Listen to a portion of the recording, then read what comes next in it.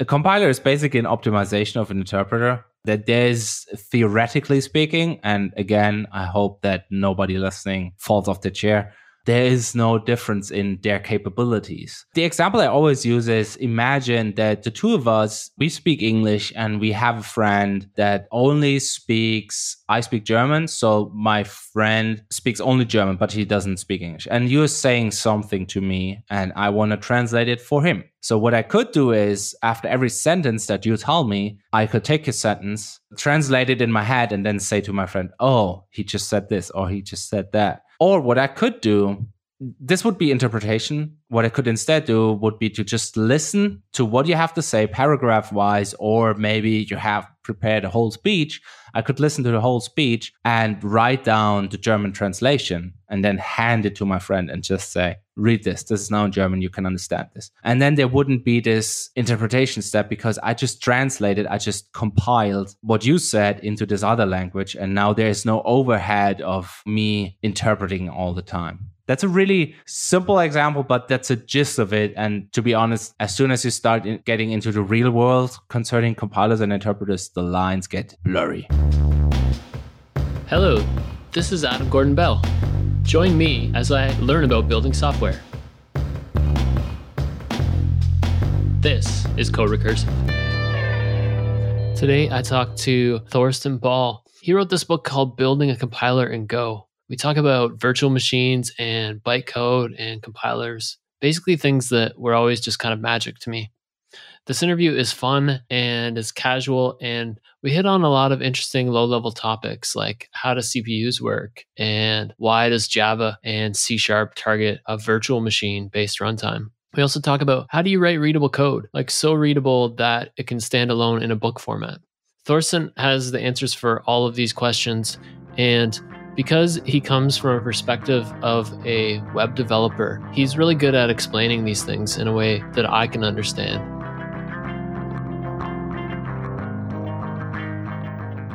Thorsten, I'm pretty excited to have you here because I really liked your first book, and now you've had a second book for a while, actually, haven't you? But I just started reading the second book. Yeah, thanks. It's been out since August, like a year now, basically, August last year. And this is our second interview. I previously interviewed you on SE Radio. So I think I'm on a theme here. So I interviewed you on Software Engineering Radio about interpreters. Then I talked to Bob Nystrom about interpreters. And so this is the third installment. So I want to talk about compilers. So your book is called Building a Compiler in Go. So my first question, I guess, is why build a compiler? Because it's fun. Because compilers are cool, fascinating, mysterious, powerful. I don't know. That's what drew me to compilers, but I think in the practical sense, there's two answers. The first one is if you have to build a programming language and you're working on a team that builds a programming language, then of course you should know or learn how to build a compiler. And for me, the actual reason was to learn, to basically get rid of a huge blind spot that I had as a college dropout, self-taught developer. I never had visited a compiler course, so I never learned this. And this was always this black spot for me, like this mysterious thing. And everybody speaks with a lot of respect, when talking about compilers. And I wanted to learn how they work. And then I read a bunch of blog posts actually that recommended that it's a really valuable thing to do, because if you learn how compilers work, you actually learn how a lot of things work in other tools. That means you learn how parsing works. You learn what Elixir is. You learn what an AST is, an abstract syntax tree. You learn what an immediate representation is, IR, let's say another form of AST. And you also learn how computers work, because you have to think about what a compiler does, which is translating from one language into the other. That gives you a lot of context. And that's the main thing, learning for the sake of learning. That's why I did it. But there's also a really practical aspect to it. And that is, I kind of touched upon this just now, but if you learn how to build a compiler or learn about compilers, you'll see a lot of different things in a different light in your day-to-day work. You recognize these things that you built previously or that you need to build now you now recognize that, oh, that is actually a parser. Oh, that is actually a form of immediate representation. And you also gain a lot of understanding of how languages work, which helps tremendously if you're debugging, profiling, if you're doing performance optimizations. And this was 2 weeks ago, actually, when me and two colleagues were profiling and doing performance optimizations on a database that we use.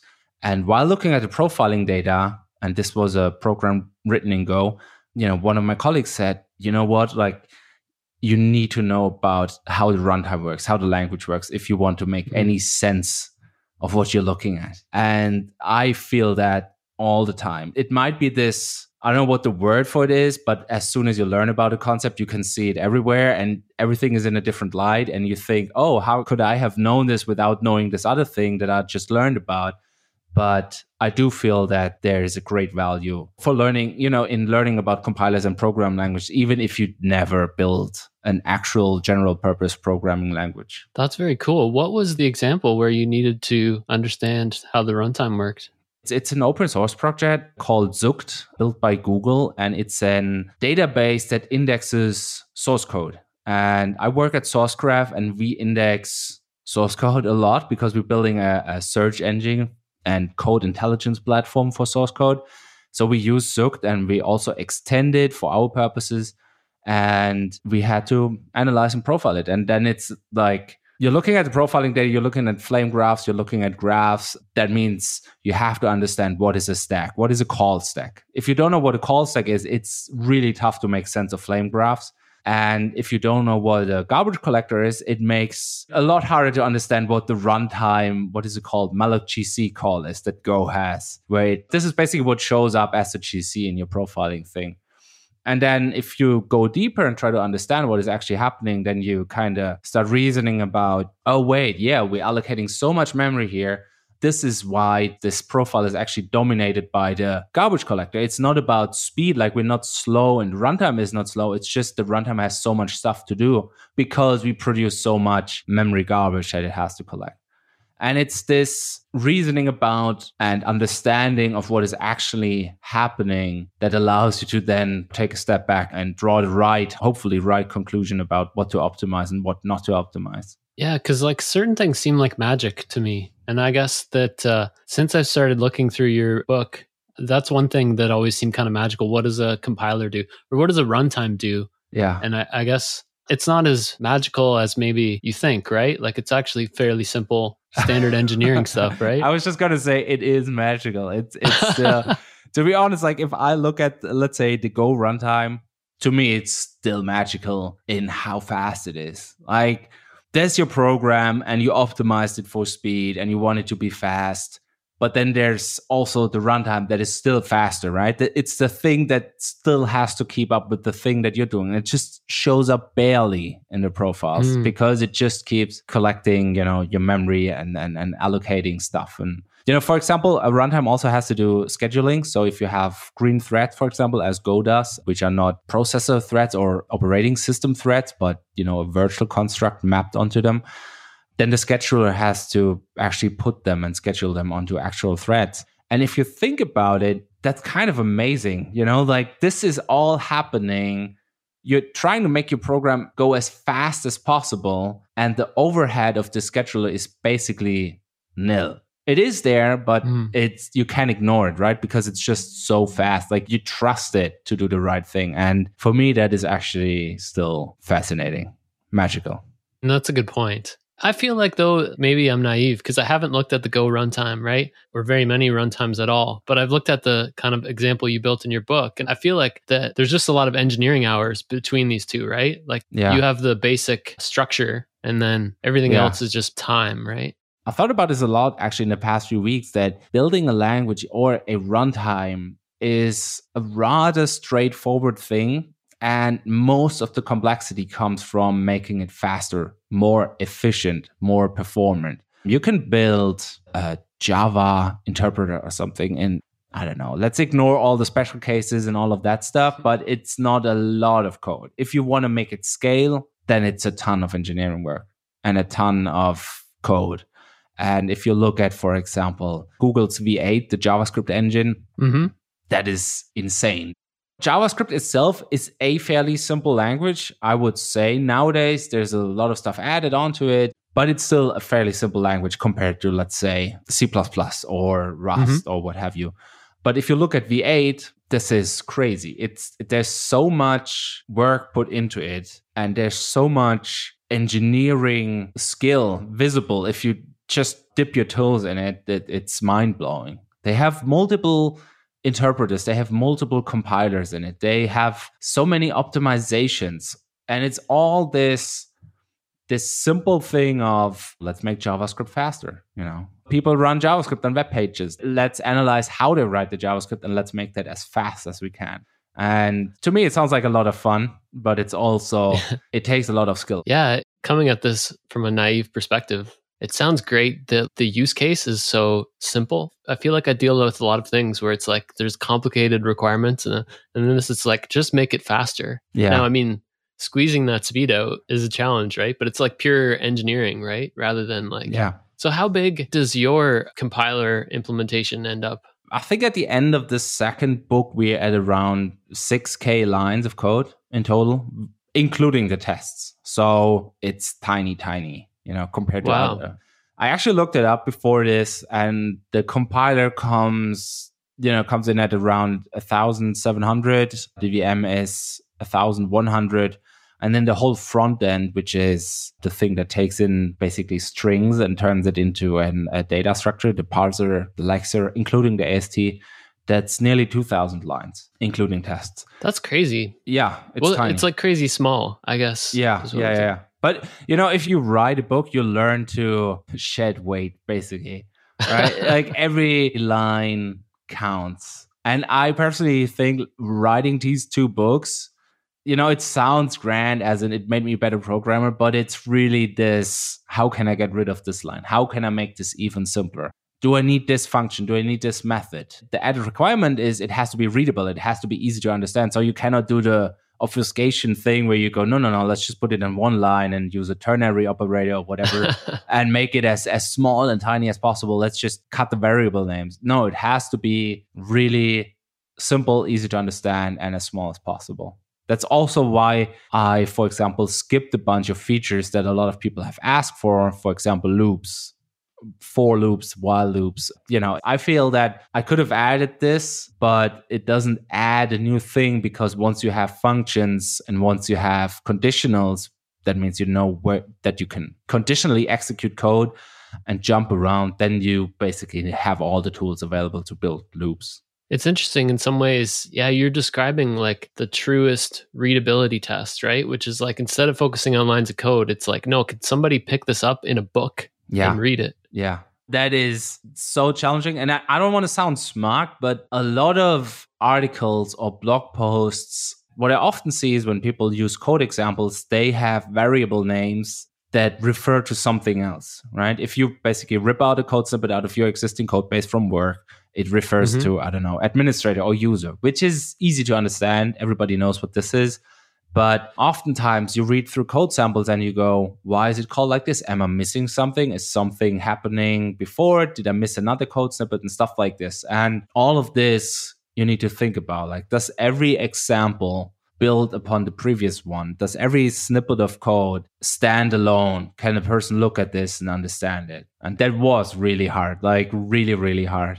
Have you ever played around with the literate code or whatever? Literate code is this idea that, did Donald Knuth invent this? I think so, right? Isn't that why he invented Lex, I guess, or text? It could be. It could be, yeah. The idea is that you basically write prose as in comments and then just inject the code in between. And this is kind of what I do in a book, right? The book starts with 0 lines of code, and then you explain, let's write down the first function in this file. And then you do this. A literate programming would be if you could then take the prose and the code and hit compile, and it would take the code and put it in the right places and then execute the program. So I could have used the tools that exist for literate programming, as in org mode, for example, in Emacs that allows you to do this, and then use that to basically produce my book. Yeah. But I guess that would also be that could be a rabbit hole that you never get out of. Yeah. So I think like we're way off on a tangent, but like the thing it requires, I think the literate code is that your language, it doesn't have any constraints on ordering, basically, because to do like to the true literate code, you want to be able to introduce things in the order that makes sense to the Exactly, yeah. to the reader, right? That is actually really hard, the order in which you introduce things. That is, I revised several chapters of the book when it's like, oh, this seems like a simple feature that I can build in chapter 2. And then it's like, oh, in order to build that feature, we have to explain this first. And in order to explain this, we have to do this. So you kind of try to find your way to the top of this or the bottom of this tree and try to find out what is really the starting point so that you can explain the whole thing from first principles, right? Like you need to have everything built on top of the other thing. And then at the end, the compiler comes out. And that was really hard. And Bob Nystrom, who you mentioned, he also said on Twitter that that is one of the hardest things about his book too. And I think Steve Klapnick, who wrote the Rust book, he also said that this was a challenging part, especially in Rust, where Rust is really complex. And you mentioned building on things. Like, so this book builds on your previous book. And you mentioned a little bit the front end of a compiler. Like, what's the front end of a compiler? The front end is, in my wording, the part of the compiler that takes in the source code and parses it and turns it into a form that is easy to work with in the rest of the compiler. And that form is usually a tree, because if you look at source code and if you look really closely, it's actually structured like a tree. Like, if you look at indentation, for example, if you know about tree structures, you can see how you can represent this as a tree, as in, hey, an if conditional has a condition, then it has a child node that is the consequence or the alternative, for example. And then you can see how you can structure this as a tree. And the front end takes in the source code a string or a file full of strings and then runs it through a lexer, which turns the source code into so-called tokens or lexemes. And that is just, think about it as the things that you want to work with stripped of all the details. So instead of working with characters, you work with tokens, for example. Instead of saying, oh, this is LET for let, for example, in a let statement, you have a let token, or you have an integer token that is 1, 2, 3, 4 instead of having the single characters. Gets rid of all the white space and stuff like this. Like if you start with a string, let x equal 7, and then your tokenizer turns it into like a let token, an x. It's probably a token of type variable or something. With value equals x, and then equal sign. And then a number with the value 7, and then a semicolon or whatever you have. And that's basically it. So you get out of let x equals 7, you get 4 tokens, for example. And then you take these, that's what the lexer does, and then you put them into the parser, and the parser turns this into an AST or a syntax tree. We don't have to go into the details here, but a tree structure that represents this. And for example, for the let x equals 7, this could be a tree node called let statement that has one field called identifier, which would point to the token x, and then one field called value, which it binds to the identifier, and that would point to the expression that is 7. And then after that, you can do stuff and turn this AST into a cleaner form or whatever you want to do, and then it goes through the rest of the compiler. So like with the previous book and with how far I got into Bob's book, like you basically, once you have that structure, then you're like, okay, let's run it. So you take that let statement and you have like a case. You're like, oh, case, it's a let statement. Then grab out the name and grab out the value and throw that in a dictionary. And then like on to the next, right? Yeah, that is a really succinct description of what interpretation means, right? And you cannot find that in any book. Like this microphone that you're seeing here, this is on top of multiple compiler books, and you won't find any paragraph in it that says, and then you just take a dictionary and put the value.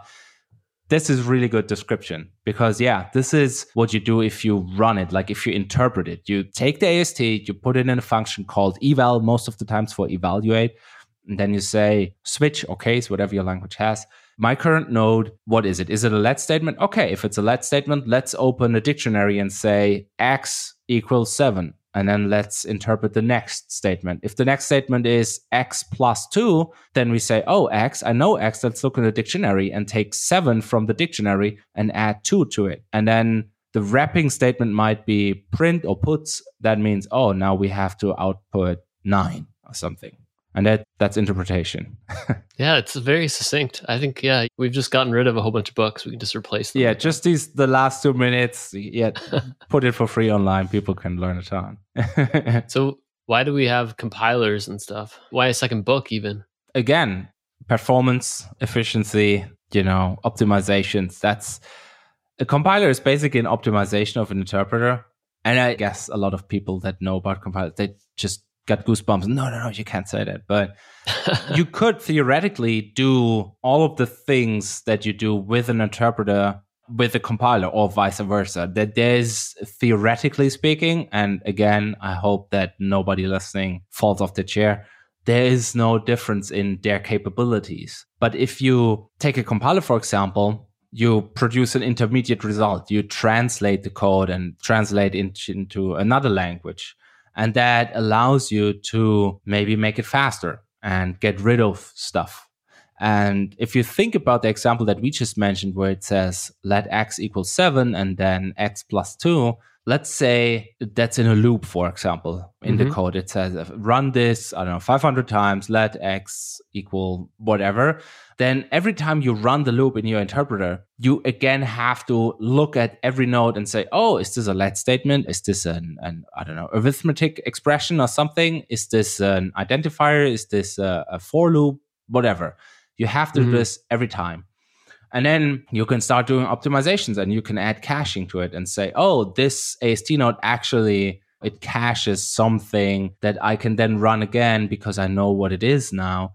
And then as soon as you start getting into it, you realize, wait a second, I'm just going through a program and look at it and analyze it and translate it into another form that can be executed. So now you're already doing some form of translation.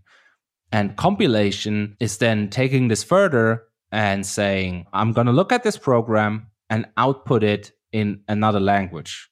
And if I output it in another language, I'm just going to get rid of all the stuff that I don't need. And I also have to analyze it only once. I don't have to look at everything all the time, especially not when you then run the program. That's the main thing, right? Compilers can be slow. I grew up running Linux and I had Gen 2 running. So I basically let my computer run for the whole night to compile my window manager. So I do know how slow compilers can be. And the reason they're slow is because you're paying the upfront cost that an interpreter pays at runtime.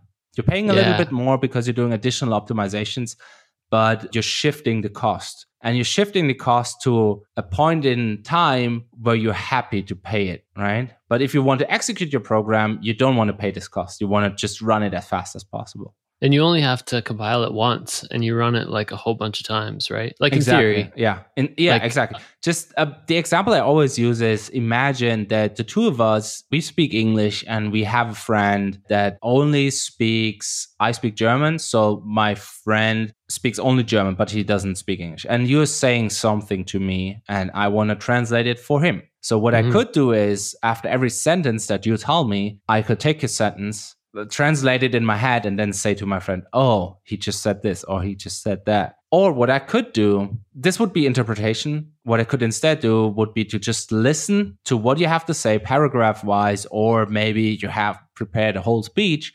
I could listen to the whole speech and write down the German translation and then hand it to my friend and just say, read this. This is now in German. You can understand this.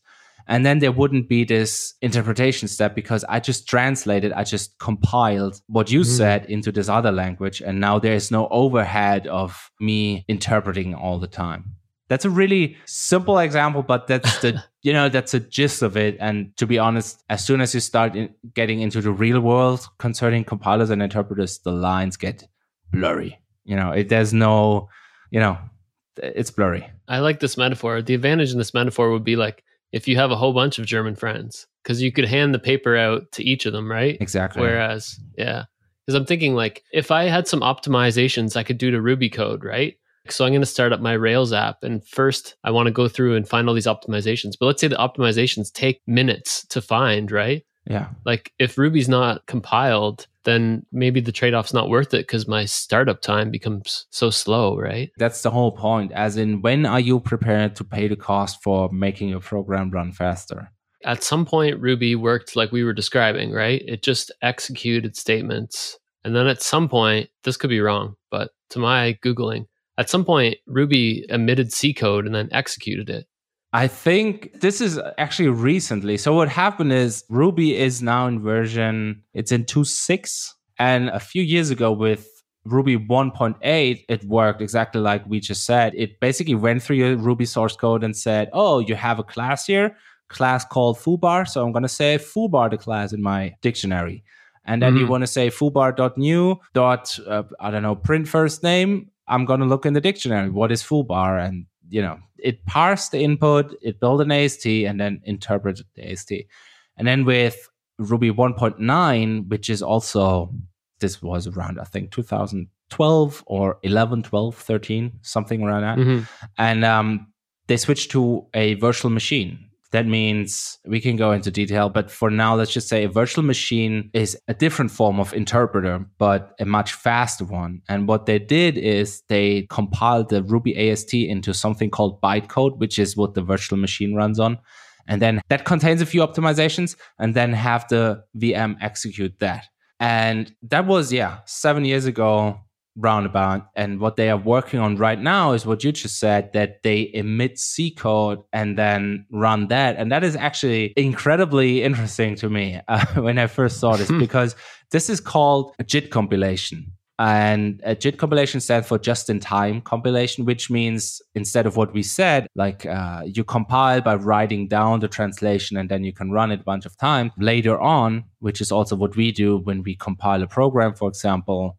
Let's say you write a C program, you compile it, you put it in the compiler, you get out a binary, and then you can run it, hours, days, weeks, months, years later. JIT compilation means you feed your program to the programming language, and it says, only when I need to execute this part of the program, I'm going to compile it. And then I'm going to execute the output of that compilation process, the result. And that is just in time, just when I need to execute it. And the JVM, the Java Virtual Machine, was one of the first big industrial implementations of program languages that did this. And actually, this was seen as a joke, like you're never going to get this fast. That's not going to happen. But as it turns out, now that there's a lot of time that the JVM can use to first run your program slowly and then compiles it in the background and then executes it. What Ruby is now doing is they're doing this JIT compilation by basically in their interpreter opening a file and writing in the C code that you would run if you were to interpret the code in your Ruby interpreter. Then they take that file, pass it to the C compiler, produce a dynamic library like an object file, load that into memory, and then just call the function they just wrote into a file, just compiled, and just load it into memory. And that is actually, that gives you... Yeah, it doesn't sound like it. It sounds really do-it-yourself at home, like a home-built solution, but it actually provides a speed up. You pay this cost only once. And you get all of the benefits that the C compiler that you use offers. It seems like the takeaway is that this is all a mess. Like the compilers versus interpreters. Yeah. So we just described several different ways Ruby is compiled, but it's generally considered to be interpreted. JVM considered compiled, but I think even the JVM does it'll back up sometimes. Like it will compile and then uncompile or something. It will go back to the bytecode version. That might be, yeah. I know what you mean. I totally agree 100%. The lines are blurry, right? And it's this, like, the more you know, the less you're able to basically give a straight up answer, which is, it's really sad, as in like, hey, what's the difference between an interpreter and a compiler? And you start out by saying, hey, an interpreter runs your program as soon as you start the interpreter and feed it a program. Your compiler translates it, and then later on you can run it. But in the actual real world, things are converging, and interpreters have compilers built in. Compilers actually interpret stuff and then compile the result. You know, like different. One thing that a compiler can do, for example, is to like a constant. Exactly. Like if I'm like exactly. So let x equals 5 times 3. exactly. It's like, Yeah. Exactly. So I'm pretty sure every C compiler that is used in production does this. So if you write in your C program int x equals 99 plus 1, then it's not going to do that calculation when the program is running. It's just going to put the 100 in there and say x equals 100. And that is also a form of interpretation, right? It's an optimization, but it's also interpreting the input. And then that's interesting. Yeah, then if you look at what I mentioned earlier, V8, they have, if I remember correctly, it's changing all the time, but they have multiple interpreters. They start out, if you start a JavaScript program, they start out with one interpreter that runs your thing immediately. Because if you think about it, what you as a user want is you want to open a website and have the JavaScript run as fast as possible. Yeah. So that is a hard requirement. So they run this, but at the same time in the background, they start a compiler that compiles the JavaScript into bytecode, which is the first form of compilation. And then they have like their virtual machine running that takes the bytecode and executes it. But then the virtual machine too says, oh, I've now run this 10 times and the user seems to be staying on this page for the foreseeable future. So I'm now going to optimize it. And then it's going to this other compiler and it's going to compile it into native machine code. It's funny because a colleague was telling me about this. I probably have it wrong, but there's even a layer like below assembly, like in the CPU, it can be doing these types of optimizations using microcode. And the level of abstractions is kind of insane. Yeah, that is, the saying, turtles all the way down, as in you're staring into the abyss and it just only gets darker and deeper. But yeah, like even the machine code that you emit, like let's say you're writing assembly language and you have your assembler and, adding two numbers and outputting the numbers, and then you compile that. Maybe a stupid example because it's such a simple thing. But you would think that your computer executes this. But then it turns out that computers nowadays, or CPUs more specifically, are so complex. They're systems of their own. I don't want to say they have their own brain, but they have so much stuff built in that they actually decide when and how to run your program. So if you have a CPU with multiple cores, let's say 8 cores, then the CPU basically decides which core is running what. And what it also does is just one speculative execution where the CPU basically looks at the code that you want to run. And let's say your code is x equals get number from user. And then if x greater than or equals 10, output foobar. Else output no, whatever. And the CPU will run this code and it will basically detect that there's the if coming, right? And then, okay, bad example was that it outputs stuff. But let's say the thing that you want to do is just add other numbers, like no side effects. Then the CPU will say, oh, there's a 90% chance that this will be true. So I'm going to execute the true part before I even evaluated the actual condition. Before I even looked at the user input, I'm going to evaluate the true as if the user said it's greater than 10. And then if the user doesn't, I'm just going to throw away the result. Because it's so fast. Yeah. Like, it's just like, I have extra time. So exactly. Yeah. What's the cost? Yeah. It's funny. For years, we had a TiVo, and I just switched cable companies, had to get rid of the TiVo. But it's like a PVR, right? But TiVo, I don't even know if they still exist. They're very smart about taping things. And I remember 15 years ago, we first got our TiVo, like plugged it in. It's like a Linux box with a hard drive and it just starts taping shows. Like it tapes the Ghostbusters movie because I don't know, I got extra hard drive space and people like Ghostbusters, right? Yeah. It's kind of like the CPUs, like I got nothing to do. So maybe we'll hit this if statement. I'll just start executing things. Yeah, exactly. The problem is the CPU has to be really smart about what it executes because it might have side effects, right? Okay, I'm going to bring it way back. Yeah. So we did the front end, right? Yeah. So like what happens? So I have my AST. Yeah. So in your book, what's next, right? So I guess you're saying, hey, I want to make this more performant. So instead of executing statement by statement, what do I do? You compile it to another language, which means translating it to another language. That means we take in the AST that the parser produced, and then we translate the AST to another language. And in the case of the book, that is a language called bytecode for a virtual machine. And just to give you a short explanation of virtual machine, a virtual machine is basically, and this is really, again, sorry, simplified version, is a computer built in software, a CPU built in software. That means, we basically started this the wrong way. I was just going to say a CPU is really simple in what it does. I can't really say that after what we just said. But the idea is simple, right? The CPU takes a instruction, a piece of program code from memory. It fetches it. That's what it's called. Then it decodes it. That means it looks at it and says, is this, an add instructions? Do I need to add a number? Or is this a sub instructions? Do I need to subtract numbers?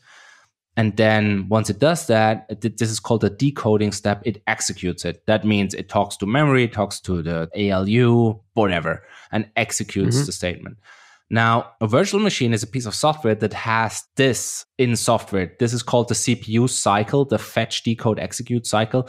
And a virtual machine is doing the same thing in software. Just imagine a loop that says, hey, give me a instruction. What is this instruction?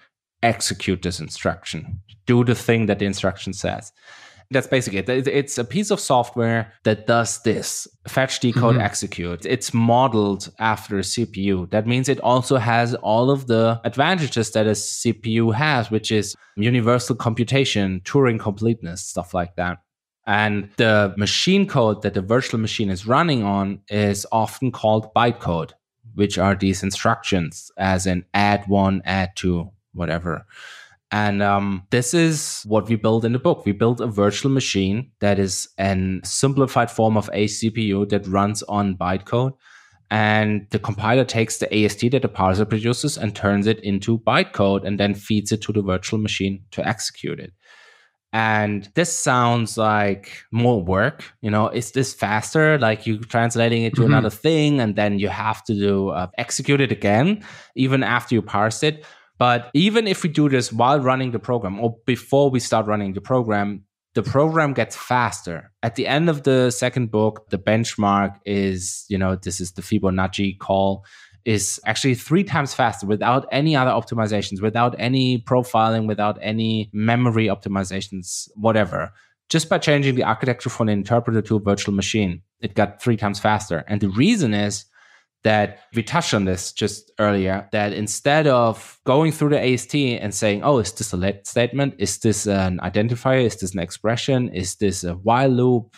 Is this a return statement? Instead of doing this all the time and throwing away the result, recomputing this information all the time, we compute it once and then encode this information into bytecode, a really simple format that allows us to express the whole program, but in a much simpler language. And then we feed it to the virtual machine, who doesn't even have to do the whole dance of, oh, what is a let statement? What is this? It doesn't know about let statements anymore. All it knows about is things like load a number on the stack, load another number on the stack, add these two together, save the result in slot 1, slot 2. It's a really, really simplified version of the program we had earlier, where all the fluff is basically gone and it's down to just the computation. So it's like you've made up another language that's even simpler that you map to. Is that one way of thinking of it? Exactly. That's what the compiler does, translating. And this simpler language, bytecode is a simpler language. It's a machine language for a virtual machine. And let's say you have a compiler that compiles natively. That means you don't need any other thing. Like a C compiler, it outputs a binary. You can run the binary. You can send it to your friend that also runs a Linux computer or Mac and can also run it.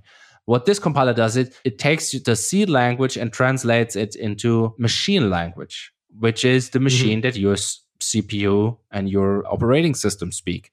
And what we do in the book, in the compiler for the virtual machine, is we translate our AST into the language that the virtual machine speaks, which is the bytecode that we defined. Which is the same as like JavaWorks, right? The day one version of the JVM, basically, yeah. But yeah, this is the basic idea behind having a virtual machine. So what happens if you have, like if I want to add 2 numbers together, what does that end up looking like? In bytecode, you mean? Yeah. There's 2 categories, broad categories of virtual machines or computers in general. The one is stack machines and the other one is register machines. And the difference is how these machines use memory. Stack machines say we do all of our computation in this part of memory that we call a stack, and you push values on it and you pop values off it.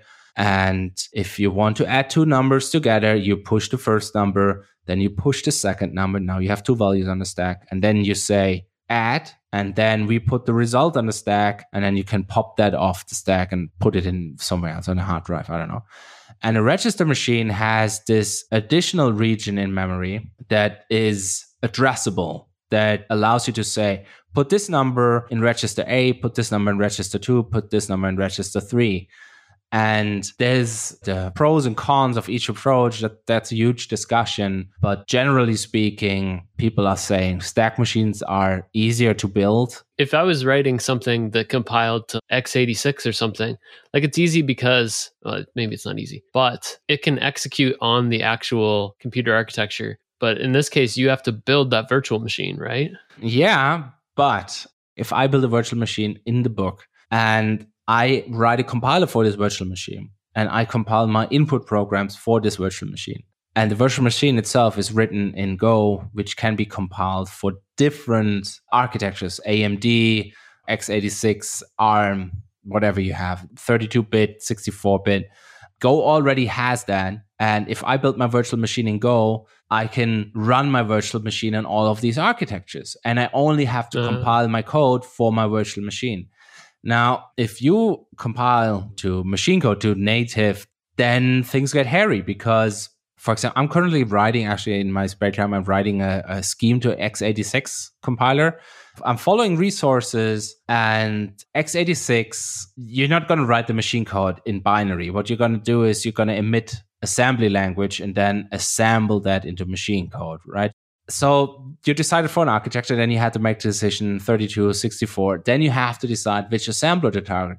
And then also, even if you target the correct assembler, you also need to make sure that the architecture that you want to target is supported by this assembler. For example, I'm emitting currently x86, 32-bit code in assembly language for the GCC, the GNU compiler collection assembler. Mm-hmm. And that, the code that I emit is perfectly fine to compile on Linux, but not on Mac, right? Because it's different architecture. So then again, you have this, oh no, it's a different thing. Even though we both computers have like AMD 64s, I have the same assembler, but it's still different architecture. So it doesn't work on both. And it's just a lot of work. This is also, I think, if you look at the biggest compilers or the most famous compilers like GCC, LLVM, a lot of the code is in these so-called backends, which we actually I didn't explain yet. The backend of a compiler is the thing that actually takes the AST or another representation of the input source code and emits it into this other language, like outputs it, prints it, writes it to a file. So your backend emits your bytecode. Exactly. GCC has a backend that basically fans out to multiple backends where it says, oh, we're running on FreeBSD and this is a MIPS machine. In your bytecode, how many instructions do you end up with? I would say, 30 or something, I guess. That's too much. 20, maybe 20, 30. So, you have things like add, subtract, multiply, equals not, jump if equals, stuff like that. But that is tiny compared to real world stuff. I think the JVM has, 200 or something. There's an upper limit, basically. And that is the number of different instructions that you can encode in a byte, right? And because you want this to be as small as possible, you want the virtual machine to be able to fetch and decode only 1 byte and be able to say, this is this instruction. If you had to fetch 4 bytes to be able to say, oh, this is an add instruction, that would be catastrophic. Okay, I never thought of this before. So it's called bytecode because it's basically using a byte to store all the possible instructions. Yeah, it's if you have a jump instruction that says jump to, you need to say where do you want to jump? And then you can say instruction 10, 15, 200, whatever. And what you want, ideally, to get the best performance is you want this to be in 1 byte, right? So the machine only has to fetch 1 byte, and let's say you use only 4 bits in a byte to encode the type of instruction.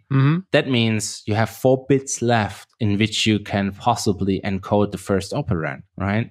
Oh. So you could have specialized versions of these instructions where you say, oh, if it's a jump instruction and we call this one, this is the instruction with the number 12, this is the small jump, which is able to jump to relative positions up to 128, which is what we can encode in 4 bits.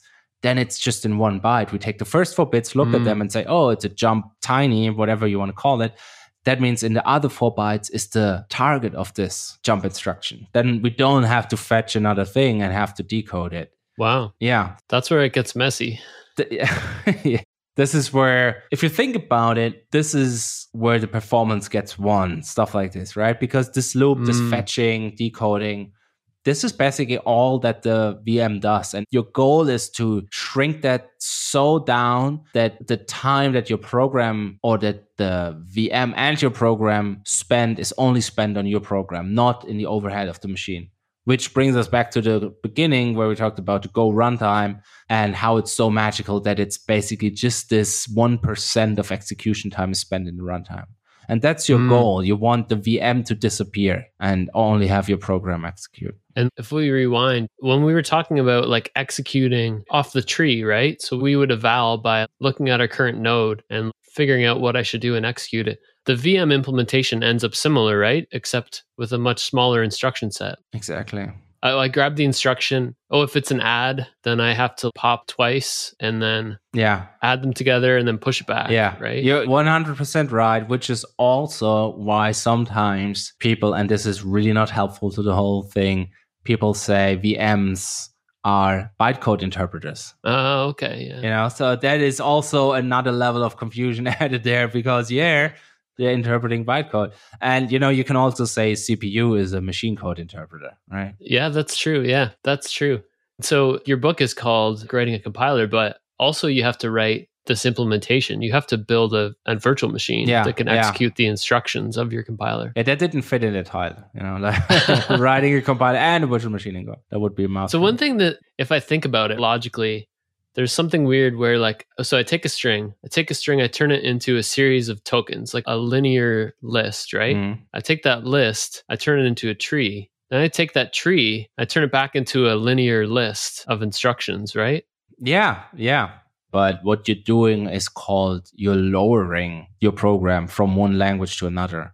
We all have this idea of a high-level language and a low-level language. And what you basically do is when you translate from your high-level language to this bytecode thing is you get rid of all the high-level language parts. It makes sense because if you think about it, the computer executes this very low-level language, and then we've come up with all these ways to write things more human readable. Yeah. And so the compiler is the place where this mapping between the low level and the high level has to live. Yeah, it's funny that let's say you were a programmer in the 60s and I wasn't, but if you were, I'm pretty sure that you would be knowledgeable in the low-level instructions that a computer is able to execute. And you could then, if you look at another language like Lisp, for example, which looks higher level, as in you have recursive function called first class function, stuff like this, you can see how it's made up out of these building blocks because you can then say, a C, for example, has for loops. Oh, this is just, an if and it's a conditional. They don't even say if, it's a conditional and a jump instruction. I can see how that is built up from these smaller, simpler building blocks. And nowadays, all of us basically that haven't learned assembly language in college or at university, we're doing the reverse process. We're discovering my high-level language, that's just made up out of these simple building blocks. And it's a really humbling and fascinating experience, to be honest. If you can see, it all comes down to just this, set of instructions. And then you realize, this is what Turing Complete is about, that you can express all of the programs that you can basically come up with in your work with this simple Turing machine, which is what a CPU or a computer is. And then mind blown. Yeah, because people don't know this anymore. I certainly didn't, right? I mean, some people do who've been around or who do like C programming or device driver stuff. Yeah. But if you do hardware programming, I guess you know this. And to be honest, I wouldn't even go so far and say you need to know this. I think it certainly doesn't hurt to know this because, as I mentioned earlier, if you do performance optimizations, for example, you're at some point going to touch something beneath the thing you're working on. And then it's good to know how this lower level basically serves your higher level. this virtual machine that you write, it's a proxy for this Go runtime or the JVM or whatever, right? It gives you a way to think about what's happening. Yeah, exactly. Yeah. And it's also, I guess there's cases where people, they stumble onto things where they say they run a Java program, and then they look at the bytecode that has been compiled and that is being executed. And then they look at it and say, oh, there's an additional instruction that's not needed because we're going to throw this result away anyway. I had an interview with Brian Cantrell, and he spent a long time writing operating systems, probably still does. So I'm following him on Twitter, and sometimes he posts things where he's, this C code equals this assembly code for GCC. Why is this generating this assembly and this, that? And, when Rust turned out faster than C, then he's looking at the assembly and seeing what are they doing here? Yeah, exactly. Yeah, I think it's crazy cool. I was intimidated by this for a long time, as in, oh my God, these people know so much about all of this cool and fascinating stuff. And nowadays that I know a little bit more about this stuff and also know some of these people, I can with confidence say that these people that do compile optimizations and assembly, whatever you have, they, for example, couldn't build a website that looks as nice as the ones that I built. It's a different set of skills. Programming is a vast field, right? And it's the same as I don't have the slightest clue about graphics programming or game programming.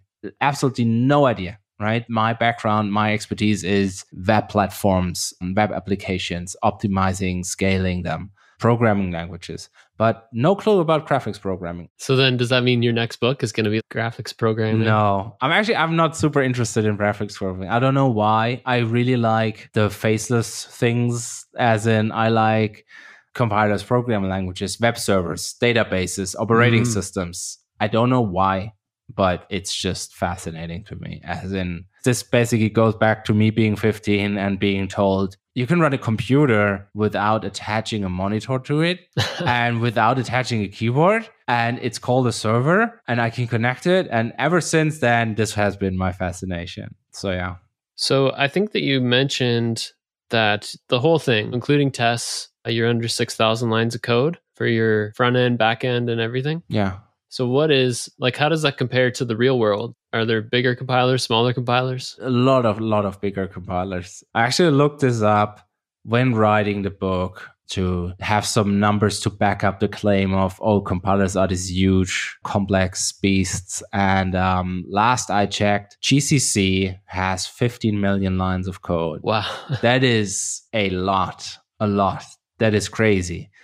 And LLVM is not too far behind. I think, if I remember correctly, it's slightly smaller, but it's still in the millions, even more than 10 million, I guess. As soon as you start adding real world stuff, for example, error reporting, right? Your parser needs to output things like, in this file, at this location, this line, this column, there was an error. I expected this. This sounds... Well, I don't know. It depends on the audience who's listening, but it might sound easy, but it's actually this is the brittle stuff that you need to get right. And it's, as we can all imagine, I guess, it's hard to get right. And then what we touched upon earlier, the different backends for different architectures, that's a lot of code. Optimizations, that's basically this huge thing in the middle of a compiler that takes up a lot of complexity. And optimizations are basically programs that take in a program and look at it and say, how can I make this faster? And they do this by either looking at a tiny part, or they need more information and look at the whole thing and then look at the tiny part again. And then they optimize the tiny part and have to make sure that it's still correct. You cannot remove the stuff that's actually important. Stuff like this, correctness, error reporting, I guess you can imagine how complex it gets once you add all of the little details. That's the upper end, I guess, of compilers. Yeah. What's the small end? The lower end? Are there languages as small as Monkey? Yeah, I mean, it depends on your definition of language, but I guess you can write a compiler in, you can probably write a C compiler in 100 lines of C, but then it's just for a really, really tiny subset of C. It is a compiler, as in it takes in C and it outputs assembly language, for example, but it doesn't compile the whole programming language C, only a tiny subset. It doesn't treat the undefined behavior correctly and stuff like this.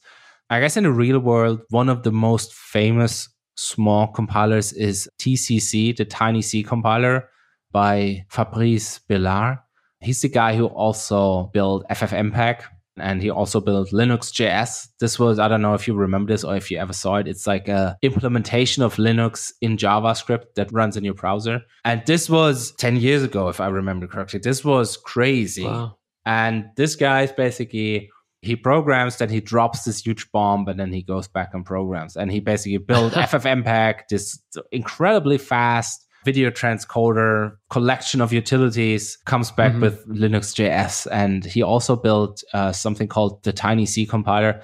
And this is a fairly complete C compiler, as in it compiles basically the complete C language for, I think, multiple architectures. And it comes in at around 70,000 lines of code, which is, it's still a lot, but compared to 50 million lines of code, it is tiny. But if you then say, no, we're only going to support one architecture or just a subset of C, we're going to ignore the preprocessor, for example, and just C itself, we're only going to compile that, then you can go much lower. And there's two projects. The one that I have in mind right now, the one is called C4, if I remember correctly. It is a C compiler in 4 functions of C, which is kind of a joke, as in like, tongue-in-cheek. You probably shouldn't have done it in 4 functions. The thing is, it's really like one file, and you look at it and it has read function that reads in source code. It has a parse function that parses it, then I guess compile and emit. But there's another project that is 10K lines of code, so slightly bigger, and it's called 8CC. And I don't know where the 8 comes from, but it's a C compiler that can actually compile itself. So it's self-hosting. And that is 10,000 lines of code, and it's pretty readable. It's pretty easy to understand. It's clean C code. There's not a lot of fancy stuff going on. So if you're looking for something like examples of how to build a C compiler, this is a good thing to look at. The guy who wrote it, he actually bought my book and wrote me a message on Twitter saying, hey, I love your book. You're the dude who wrote 8C. Like, why do you need to read my book? And he said, you're my teacher when it comes to explaining code. Yeah, I really like your books. Somebody was asking me, why this book and not like the Dragon book or something? And it's just like code and like explaining how the code works. Yeah. And then like, here's the code as well. So I like this approach. It's very developer centric. Yeah, thank you. Happy to hear that. And it's also the main reason why I wrote it, right? Because I need this, like a language that is not a toy language. It's not a 50-line implementation of something, but it's also not a huge complex compiler with lots of optimizations and stuff, but like the middle thing explained line by line with tests, which I really enjoy. Yeah, so I had to write it myself. Nice. Well, it's a great book. Thanks. So thank you so much for joining me. It's been a lot of fun. Yeah, thanks for inviting me. This was a lot of fun. I really enjoyed it. That was the show. Thank you for listening to the Code Recursive podcast. I'm Adam Gordon-Bell, your host. If you're listening right now, reach out and let me know what you thought, or just that you listened. In the Slack channel, we have recently been discussing great books on software design. As a guest a couple episodes back mentioned, James Couple. There really are very few great books on this topic, which is kind of crazy. Until next time, thank you so much for listening.